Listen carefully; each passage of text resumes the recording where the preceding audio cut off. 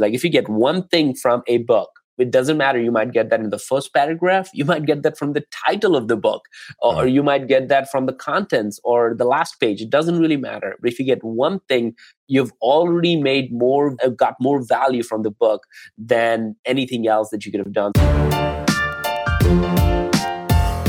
You're listening to the Flip My Funnel podcast, a daily podcast dedicated to helping B2B marketing, sales, and customer success professionals become masters of their craft. It's Wednesday, so this is our #OneThing episode. Sangram and I discuss various topics that are applicable to you and our community, like personal development, trends in the marketplace, big wins, big mistakes, and more. Here we go. All right, welcome back. My name is James. I'm one of the producers of the show. Sangram, how are you? I'm fantastic, man. This is going to be a great topic. I know a lot of people have been talking about this. Yeah, so we're going to be talking about your favorite books, and you and I are both big fans of reading. I'm an audiobook guy myself, so I get a lot of my book reading done in the car, at the gym, while I'm doing something else. But I want to dive right in. Sangram, first, how do you get your book reading in? Are you an audio guy, or do you like to have the book in hand? I like the book in hand. I like the reading of it, underlining of it, kind of feeling the ears of the page of it to kind of keep tabs on it. And I like to go back and reread because I've read some books maybe 4, 5, 6 times just because I'm at a different stage in my life. So I learned something new from the same book because the wisdom in the books is most of the time is ageless. I love it. All right. So the first book we're going to talk about is The Monk Who Sold His Ferrari by Robin Sharma. Talk to us about why that book was so impactful for you.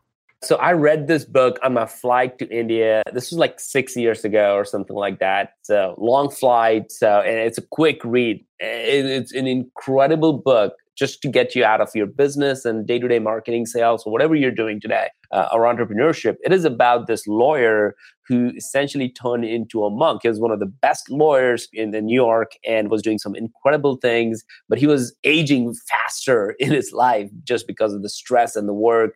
Almost got to a point where, he lost his family and never got in touch. He was always working, even sleeping in the office. But he was so high on just being one of the best lawyers in the world that he just gave up on a lot of personal things. And then he ended up essentially recognizing that he needs a big change. So he leaves and goes to the Himalayas and becomes a monk and meets these monks who helps him understand how do you listen to your subconscious, how do you become more in tune with who you are. And he comes back to the New York after a year or so, and nobody can recognize him because he looks like 10 years younger. He's vibrant. His skin had no wrinkles, even though he's like 55 or something like that. And he just comes back in with this incredible amount of like love and harmony and compassion and things like that and wisdom. So this whole story is about this idea of are we running too hard, just killing ourselves, or are we running with like a passion and a purpose and understand how everything works in our life? So I think this book will really give people a view into what's really important for them. I love it. I'd never heard of it. So whenever you wrote this down before we hit record, I thought, this is going to be super fun to talk about. All right. So the next book that has really made a huge impact on you is called Behind the Cloud by Mark Benioff. Talk to us about this one. Oh, man, this is by far one of the best. It's the Bible, literally the Bible for everybody who is in a SaaS industry. And if you're doing in marketing or sales and want to learn how an iconic brand like Salesforce started, what are the things they did? So what I love about this book, it seems like literally Mark is sitting next to you and talking to you. Because the words are simple. It literally says playbook by playbook by playbook. Every one of those things that they did from marketing perspective, from sales perspective, from customer success perspective, everything is kind of spelled out in a lot of detail. And he literally shares what were the challenges and why certain things worked, why it didn't work, how were the financial statement.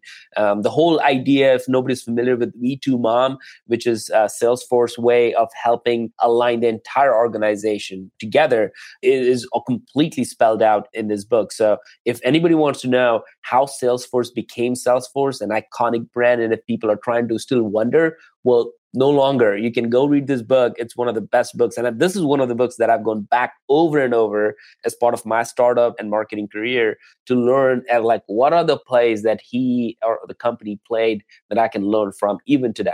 Is it required reading whenever you work at Salesforce to read that book? It's not. And I'm surprised. And I bought it when I was at Salesforce because I learned about it from somewhere else. And I'm like, man, this should be part of everyone's get to, the first day orientation. Here's the book you read. It literally is a playbook by playbook by playbook. It's fantastic.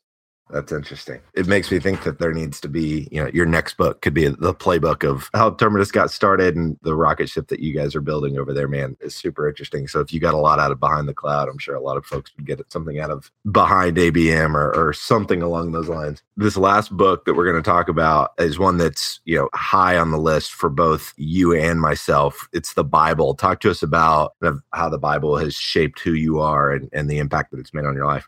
Yeah, man. And again, we, neither you or I are trying to make this more about any religion or anything like that. It's really, truly, tremendously loving kind of book that when I started to read it, I initially didn't have any understanding of it. And I was like, well, I can pick up another book. Just as my wife picked it up, I'm like, I can read books. I have no problem. And as I started to read the Bible, I started to recognize that, man, all these ideas of servant leadership, you can go all the way back and read in the Bible, how did Jesus do, his servant leadership? And again, it's not supposed to be about religion or anything like that. It's more about, what are the best principles of living and loving and caring for others? Why are those so important? And how can you think about this? So to me, all the principles from any leadership book I've ever read, like John Maxwell, The 5 Dysfunctions of the Team. You just go back and look at everything. I've read so many books, and I can literally trace the leadership principles that I can all the way trace to the Bible.